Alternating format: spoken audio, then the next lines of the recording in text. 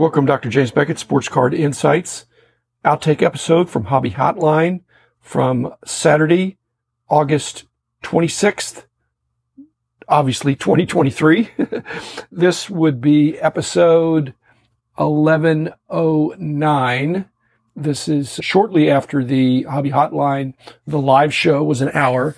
This is a 12-minute segment, mainly talking about the breaking news from last week with the NFLPA effectively immediately terminating Panini's license. And then we also talked about Brian Gray, just a few days ago, has announced his sort of resignation as CEO from Leaf. He didn't found Leaf, but he founded the new incarnation of Leaf and has been the driving force behind it. Not sure how that's going to work out, but I do encourage Brian, understand some of his feelings, perhaps.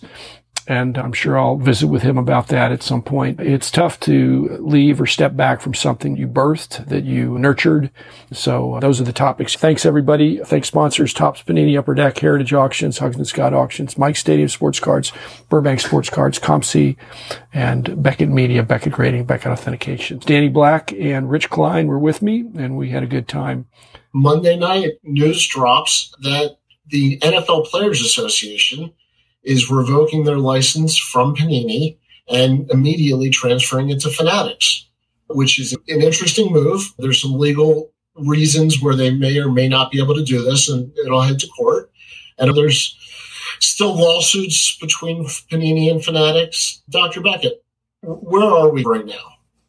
19 years ago, I was in the crosshairs of the Players Association, more baseball in those days, with what was going on. And they're formidable. The players associations have much more of a sense of urgency than the leagues do, because players have shorter careers, especially in football. So they don't dilly-dally. They're very clear about what they want to do. Their license is required. Seemingly, Panini had done right by them, but for whatever reason, they have moved very quickly, as is their, maybe not their right, but their past. That's what they've done.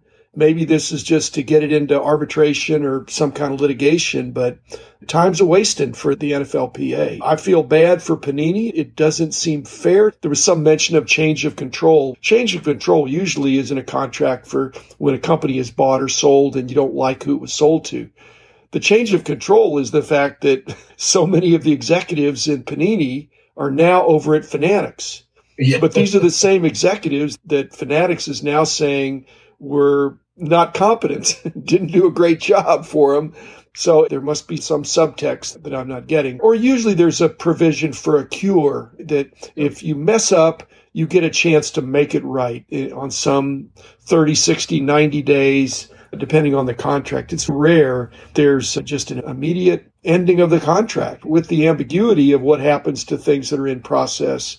And so I think that's going to get worked out pretty quickly. I think Panini is probably doing the right thing to keep moving, because if they don't, they lose. If they stop everything they're doing, because there is a question of law here, to me, whether or not they can do that. So we'll see how it plays out, Danny. I'm not happy about it. I don't think it's good for the hobby, but I'm not a Supreme Court justice or any other justice. I think it's fair to point out that the leagues have a vested interest in Fanatics. The Players Union has a vested interest in Fanatics. There's investments and partnerships all the way around. I want to read the Players Association's announcement. The NFLPA has terminated its trading card agreement with Panini.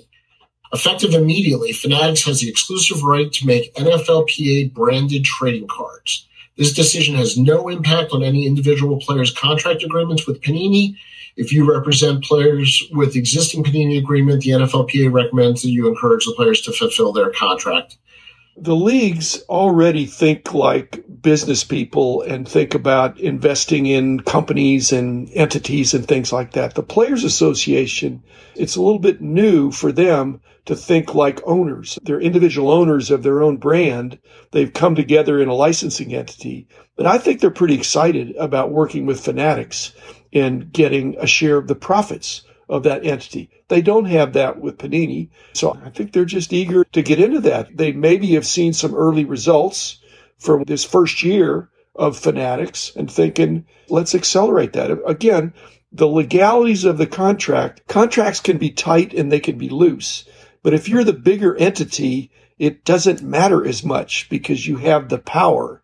Frankly, most of these licensing agreements are probably pretty one-sided in favor of the licensor. This is the standard agreement, and I'm sure they have outs that the licensee doesn't have. So it probably is a one-sided contract. And yet there's always language in a contract of what happens when there's termination and how it winds down or sunsets. So the terse language there is problematic. But like I said, Panini is moving forward to think surely we already have the license for the cards that we have produced and we can distribute those. Going forward, they may not get cooperation from the Players Association to approve sets or to get autograph and other kinds of agreements in place as well. So it doesn't look good for the future. For the present, it might be that Panini wins, but the win is not very exciting to win, to just get to print, to get to distribute what you already have. I don't like it, but again, I'm not against anybody. I'm in favor of the hobby. The NFLPA is fully on board that Fanatics will be good for them. And that's more important to them than whether they're good for the hobby. It's not good for the hobby to have no football cards this year. There just seems like too much money on the line to really miss an entire year. I think everybody's for profit. I'm not trying to make Fanatics mad, but it's in the best interest of the hobby, legalities aside, that Panini proceed and make the best of this awkward and perhaps ambiguous situation. So if they're continuing to send out football cards, that's good for card shops, that's good for distributors, it's good for collectors, investors, flippers, everybody, that there's new cards coming into the pipeline. This is the kind of thing where there's injunctions or temporary restraining orders. I do know from my legal experience, more from being an expert witness, but arbitration is very different from going to court. And it's also very different from mediation. It's cheaper than going to court with a federal or any kind of a lawsuit, but it's not like mediation where they're trying to bring the parties together. Arbitration is a decision of who's right and who's wrong. And my understanding is in arbitration, they're choosing A or B. It's not the compromise that you would have in mediation where there might be a third. Well, that there can be settlement. Some things are settled as they get into arbitration. My experience has been that the arbitrators, I think, like each side will pick an arbitrator and they together will pick the third arbitrator, which kind of is supposed to be impartial. But usually the arbitrators that are chosen have knowledge in the field.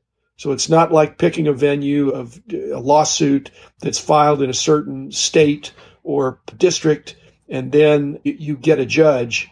You don't know what judge you're going to get. Arbitrators are generally pretty knowledgeable about the subject matter, and that's good. Then we'll have somebody that's not at square one trying to figure out, hey, what's the big deal? It is a big deal, and I'd love to see mediation, and yet the lack of mediation means this relationship is irrevocably broken.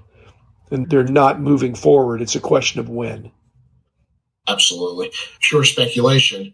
Was there any communication with Fanatics to try to push this to happen with the NFLPA?